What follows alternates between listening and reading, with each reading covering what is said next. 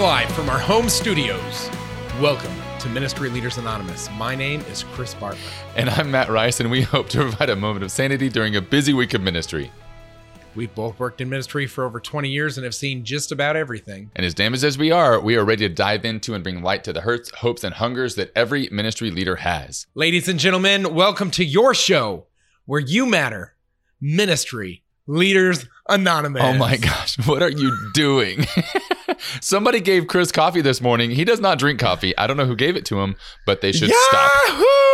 They should This is going to be the greatest show that you've experienced. We cannot wait to talk about your ministry, your programs, and your heart. Welcome to Ministry Leaders Anonymous. How many times are you going to welcome everyone? Stop it. Matt Rice, look at you.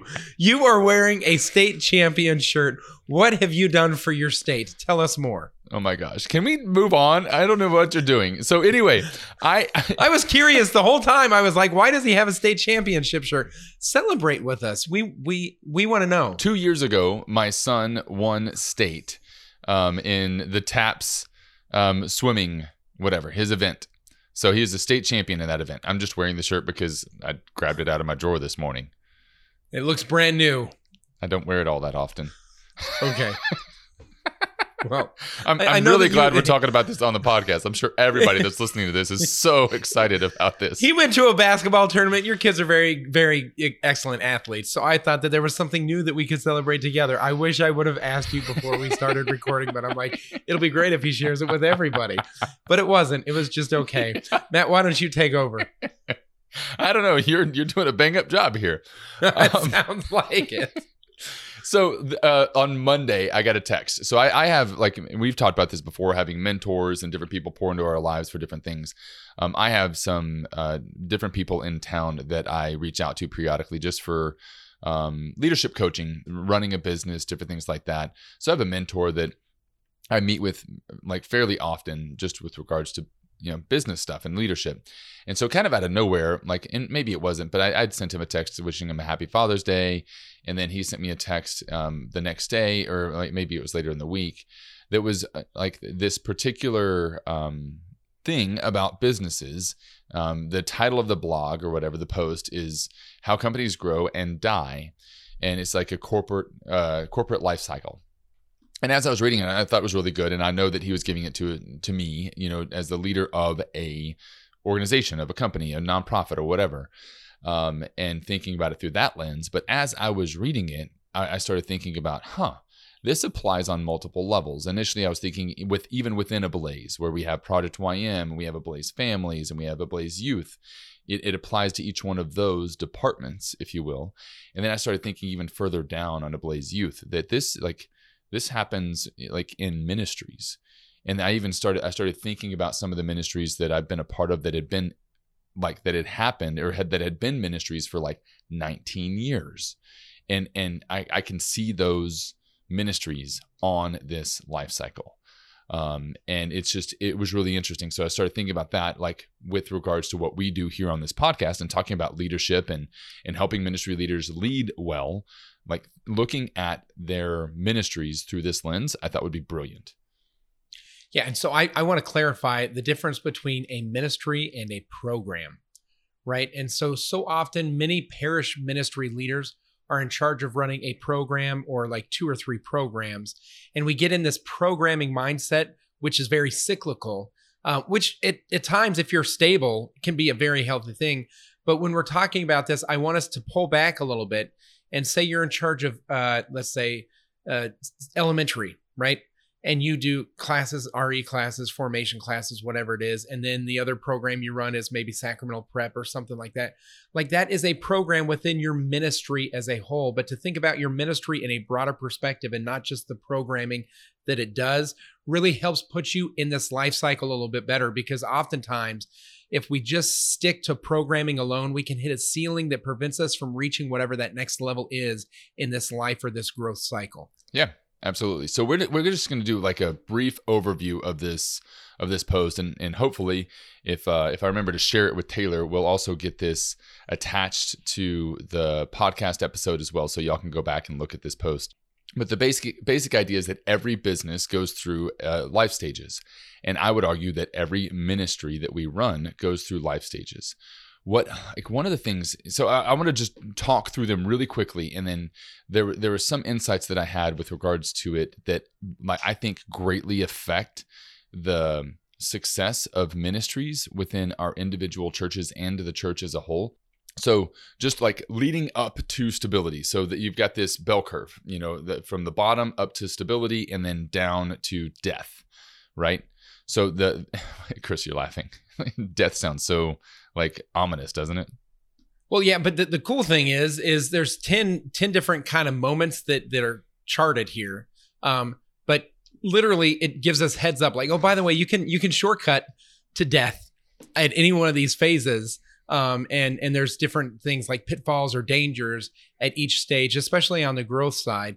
And the bell curve, I think actually it should be kind of a slow buildup and a faster decline, because I think the road to death actually happens a lot quicker than the growth to stability. So you think it should drop off a little faster than it goes up, because it takes a lot longer to grow to stability? Yes, absolutely. It should almost be like a ramp, like that we used to ride our bikes on. Little kid setting up a couple of bricks and then a piece of plywood. Yeah. We shouldn't be alive. Yeah. So anyway, it starts with courtship, and then it goes into infancy, and then go, and then adolescence, and then prime and stability. So that's the road up. So we're not going to spend a ton of time on each one of these, but we are going to highlight kind of just some things from each one. So the courtship phase, this is when the visionary has an idea. They have this is the founder thinking about what they're going to do, and they have all these different ideas. But at this point, they haven't quite decided on what they're going to do. They haven't quite made a commitment. That's the next phase. The next phase is when they've actually committed to taking a step forward and starting to move. Yeah, so this would be the dreamer phase, where everyone's like, that's a good idea. Are we going to do anything about it? And it's like, well, it's going to cost money or da-da-da-da. There's all these different fears that could scare people away. But once action is taken, right? Maybe you rent a space or you make a commitment, you reserve some space at the parish, whatever it is, you're like, we're going to move forward with it. It's more than just idea sharing. That is when it gets born, right, into the next phase. Yeah, and that's infancy. So once that idea becomes reality and you start doing things, every person that comes on board with your ministry, every little step forward is huge, is a special event. Man, we've had 5 people show up, and different things like that. Every little win like that is celebrated. At this point, you're typically working like crazy to get it off the ground and to get it to keep moving forward. You're not necessarily thinking long-term planning, which is sometimes a problem, and it's something that will be addressed at later phases. And at this point, because everything is changing, like you're learning how to do this thing, everything is changing. And so you don't really have processes in place. Like, this is what we do here. This is what we do there. This is what we do there, because everything keeps changing. So you can't make a process because you can't use the same process the next day. Right. And so a way to describe this is you've been a part of groups or organizations and it felt like we were building the airplane while we were in the air. Right. But the key thing here is that you're in the air. Yeah. And so that's a good thing. And so energy is high, consistency is low, but you're adapting and saying, we need to do this differently. We need to communicate better here. Whatever it is, we're learning with each and every day or week that goes by in this ministry experience. And so the next phase after that is called go-go. And this is when things are starting to build real momentum. You have a lot going on, so much going on that you tend to feel overworked. And it's hard to stay focused on what you're going to be doing because there's so many different things that you can do within the ministry you're doing. And this is where other ideas, I would say, even compete with the original idea. When you're like, ooh, we can do that. Oh, we can do that. Ooh, we can do this. And so you have to, in my mind, this part, you need to focus. You need to make sure you stay focused to what you're trying to be doing. But this is when things get really, really busy. Yeah, the danger here, it's called the founder's trap. And so the keeper of the vision would be the one who initially had the idea. And it's like, okay, so how do we continue this? Are we doing things right? And they all go back to one person to find out if that's true or not. At this point, if that founder, if the person is no longer remains the keeper of the vision and doesn't become the sharer of the vision and say, we're building this together. Don't come to me. You guys already understand. We've been doing this for a hot minute. Like, we should be building this. I trust it and I delegate control. Then we start to see growth. But again, if it remains just with that one person and it becomes kind of a cult of personality or a ministry that belongs to one person instead of belongs to the people it serves or the church or Christ, then we find ourselves not being able to grow beyond this stage because it doesn't have the ability to get legs of its own. It's dependent completely upon that one person. Yeah. So if the ministry leader isn't able to delegate and have other people doing things, then they end up being the bottleneck. They end up slowing everything down because they're the only ones that can, because it's dependent on who, like the people they can personally manage rather than letting people do their thing. So at this phase, one thing that we want to talk about is how important it is at this phase, which I think actually a lot of ministries find themselves in this phase, the go-go phase, to where it's like we haven't figured it out all the way. Each new year, each new semester, we're trying different approaches to be able to reach the demographic that we're called to serve. But sometimes people get frustrated here because like you have a volunteer team and it's like, just give me the stuff and tell me what to do. It's like, no. I give you the vision and you build what you're supposed to do. Like you're supposed to be able to, we're building something together. It's not a perfect destination. This is not the land of milk and honey. This is the land of sweat and toil, but we're doing it for a greater cause. So you need a team of people around you who are willing to put in the sweat equity. So let's do more of that later. I want to go through all of the ways up because I think I don't even think our many ministries get a chance to go through the death cycle because they don't even get to stability. But I want to dive in. I want to talk about that and reasons for that and reasons ministries get stuck at different places later once we go through all of the growth side of it. I now have the clarity. Yes, let's continue forward. So adolescence. When you get to adolescence, then this is the point where the leader has started to delegate. They find different people to run different things.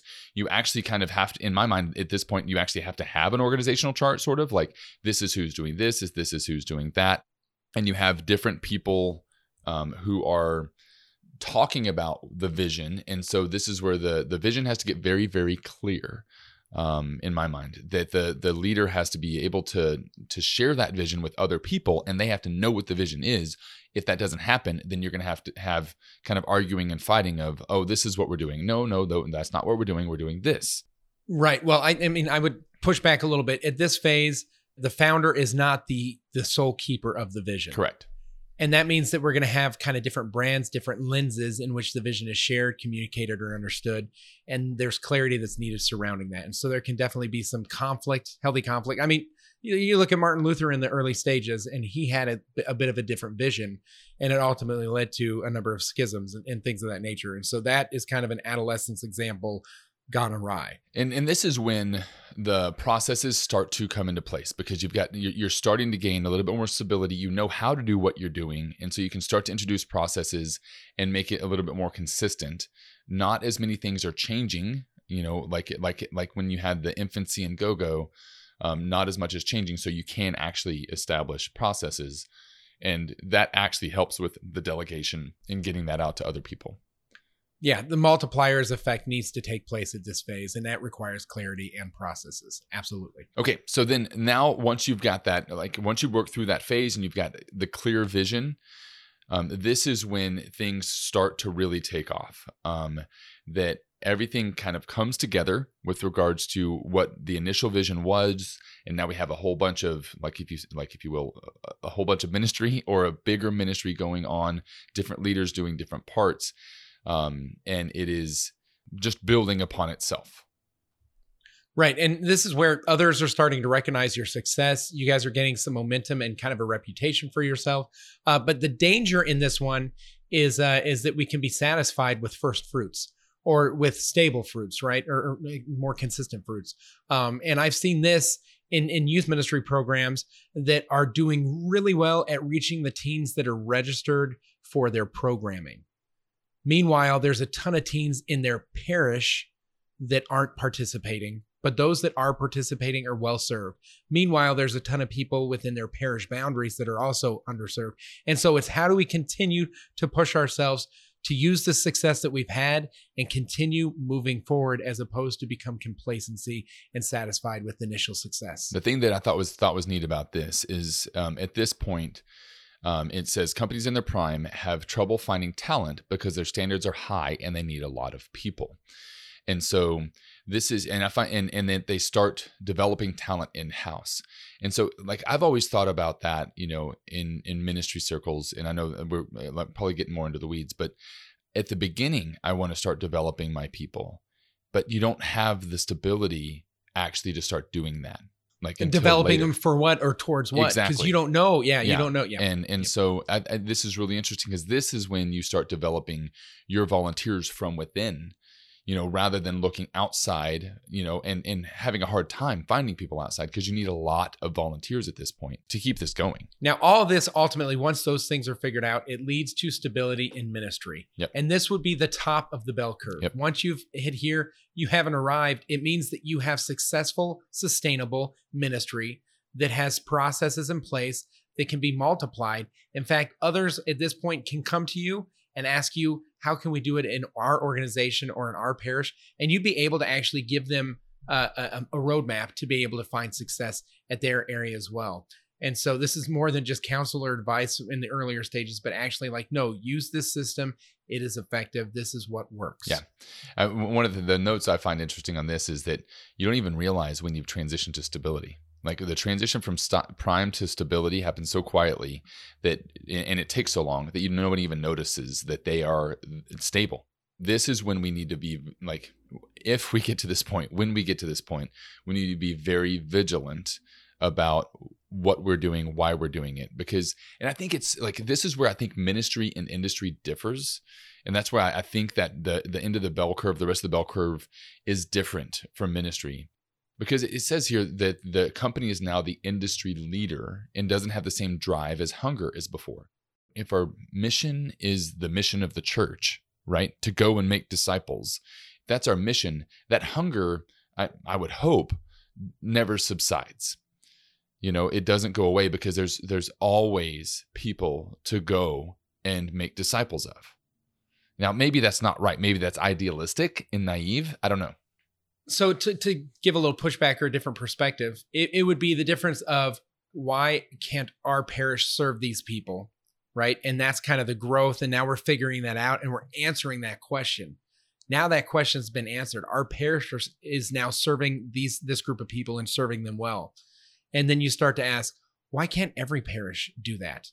And so it's I hate this phrase, but it's like moving the goalpost a little bit. Like now the vision is extended beyond just the community and the immediate needs that you see in front of you. And I think it goes to a more universal church perspective of like, how can we multiply this to the ends of the earth instead of to the ends of our reach? Yeah. Right. And I think that's where stability really comes into play, where we start to think, how can our successes add value to other parishes, other programs, other ministry leaders? Like, let's say, and I don't even know how you would do this, but in your ministry, you've achieved your goal. And it may be interesting to think about the Coalition for Life here in Bryan College Station. Their goal was to shut down the abortion clinic that was here in Bryan. They did that. Then what? Like, once that's done, what do you do after that? I mean, abortion is still an issue, even in this city. So what do you do after that? And I don't know if that directly applies to other types of ministries, but that's a thing. Like, what if we've gotten so efficient at serving the poor that we've ended poverty? No, I know that sounds really stupid, but like, what if we've gotten so good at it that there really isn't like? Did you just say ending poverty sounds really stupid? I mean, yeah. No, it sounds pretty challenging. Yeah. But I think that'd be a great thing to end poverty. Okay. But just to hit the pause button, like, what did the Coalition for Life do? They bought the abortion facility. Yep. Right? After it had been shut down. And it's not like they gave Planned Parenthood money, but they bought it and they turned it into a pro-life resource center. And now they're trying to multiply that throughout the nation. And they rejoined, with 40 Days for Life, merged, with them and are doing what they did here globally. But they took that which caused pain and division and they made it sacred. Yes. I just thought that was amazing. Absolutely. And it did feel a little ironic too, or it felt like, they twisted the knife at the end, but it wasn't. They were redeeming Yeah. that space, and that space needs redemption. And they focus on healing of women who have suffered through abortion. There's so many different pieces, but absolutely they met their goal. And I think for ministry leaders, sometimes the goal is just to have stabilized ministry. Like if I have enough volunteers in June or July to run the fall semester, like I have succeeded, because most of the time by October, I don't have enough volunteers that lead the semester that started in September. You know what I mean? And so it's a fascinating thing. So the reason that I was like kind of inspired by this whole idea is this takes time. Okay. There's no way to go from courtship to stability in 3 years, in 6 years. I mean, it takes time to get there, even within a ministry. And I'm I'm so frustrated because we don't provide a space or a way for people to have the time to do that. Or maybe we just have structures that don't allow that. So even like if a priest, I'm thinking of, let's just say even St. Joseph, we just got a new priest, right? For like in our diocese, it's a 6-year assignment, right? It can be extended.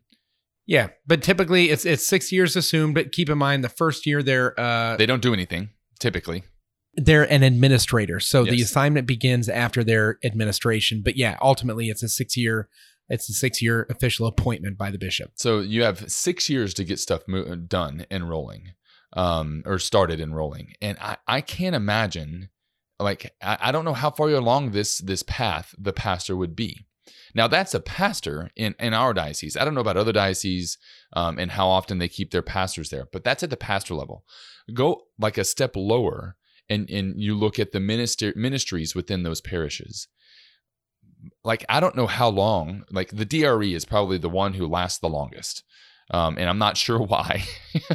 And I don't want to dive into it, but the youth minister and some of those that are like, now I'm already going into it. Some of those that are pushing the envelope and trying to go out and make disciples and do things new, do things differently. So the Beyond Programming Ministries, and I just want to acknowledge there are a number of directors of faith formation and directors of religious education that go beyond programming. Yes, absolutely.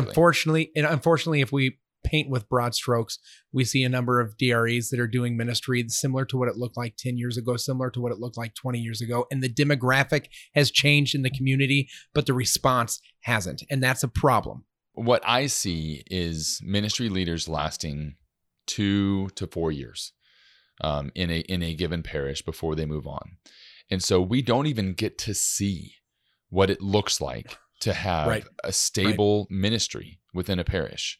Not only is it disrupted at the pastor level very often, it's also disrupted at the ministry leader level whenever there's turnover. And so I would love to see a ministry go through all the way to death. Maybe, I don't know, not love to see it to die, but like to have the time to do that.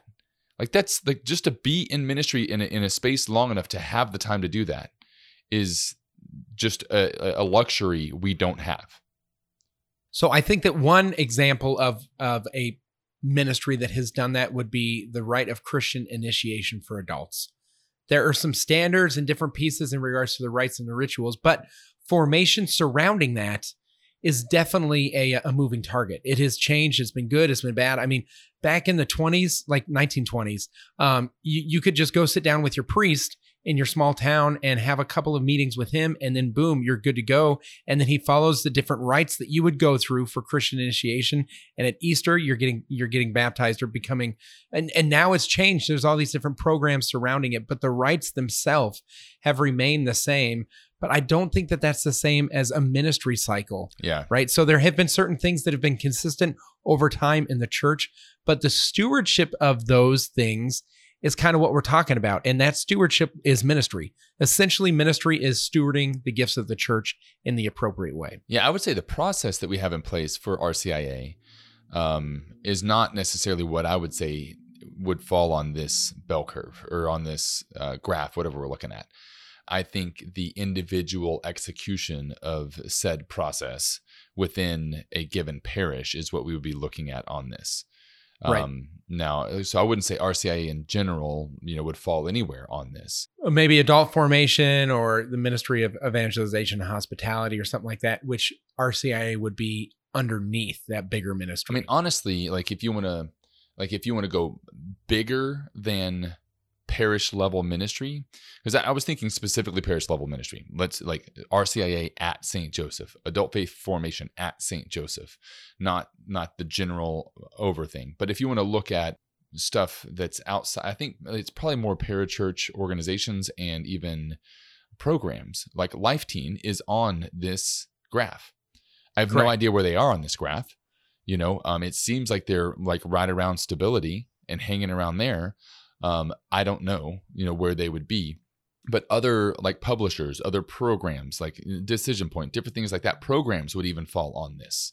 I think if you look at the general thing, because there are programs that are no longer in use that have died, probably rightfully so. They needed to die because they didn't adapt.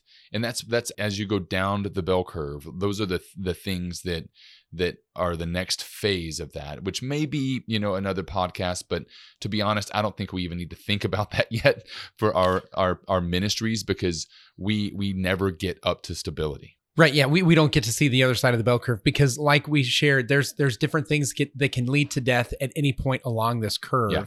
And unfortunately, Matt, you mentioned that ministry leaders stay in typical places for 2 to 4 years. I want to acknowledge, I think that that's true, but not all of them leave ministry. Yeah. A number of them are going to bigger parishes or different parishes that allow them to utilize their gifts in more dynamic ways. So someone recognizes, hey, that ministry leader is doing great. I want to hire them at my parish and give them the opportunity to do really great. And so then they go ahead and switch over and they have to really rebuild. Yeah. And that's oftentimes because you get recognized as a great ministry leader right around the go-go phase. Yeah. Yep. Right. And that's before you've cascaded it to everyone. So when you leave, you essentially take the heart of the ministry with you because you were the keeper of the vision. You haven't shared or cascaded the vision. And I've seen parishes that have transitioned ministry leaders very well. But most of the time, once the ministry's gone, once the ministry leader is gone, the hired person, there goes the ministry as well. And it was like, well, that was really more Chris's vision or whatever. And that's why he was so good. It's like, but what if Chris tried to cascade the vision to everyone and we just needed someone else to kind of carry the ball forward a little bit? And so it's a hard thing because even it's almost like they're being punished. The parish is being punished for fostering a successful ministry leader. And now that ministry leader's at a different parish. So yeah, when you think about it this way, so like if you're an entrepreneur and you're running your business, this is a whole lot easier to kind of control because I decide when I leave.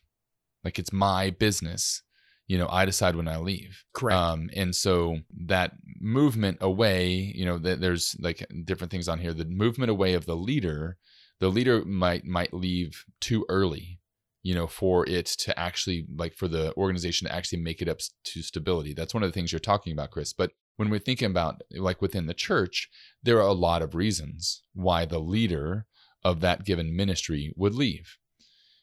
Many of the reasons are financial, whether it's financial because they see something else out there that they want to be a part of, or they can't, their needs have grown. And so they need more, a more stable finance. But we as a church don't provide a space for leaders to stay in ministry long enough for that to happen.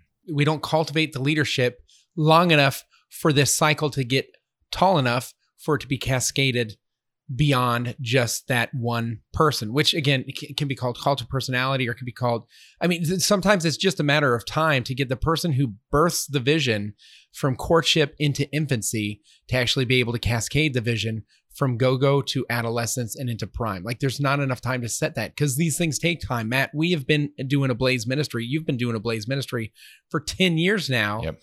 And you wouldn't put us in prime or stability. No, not yet. I feel like we're in that phase, like between go-go and adolescence.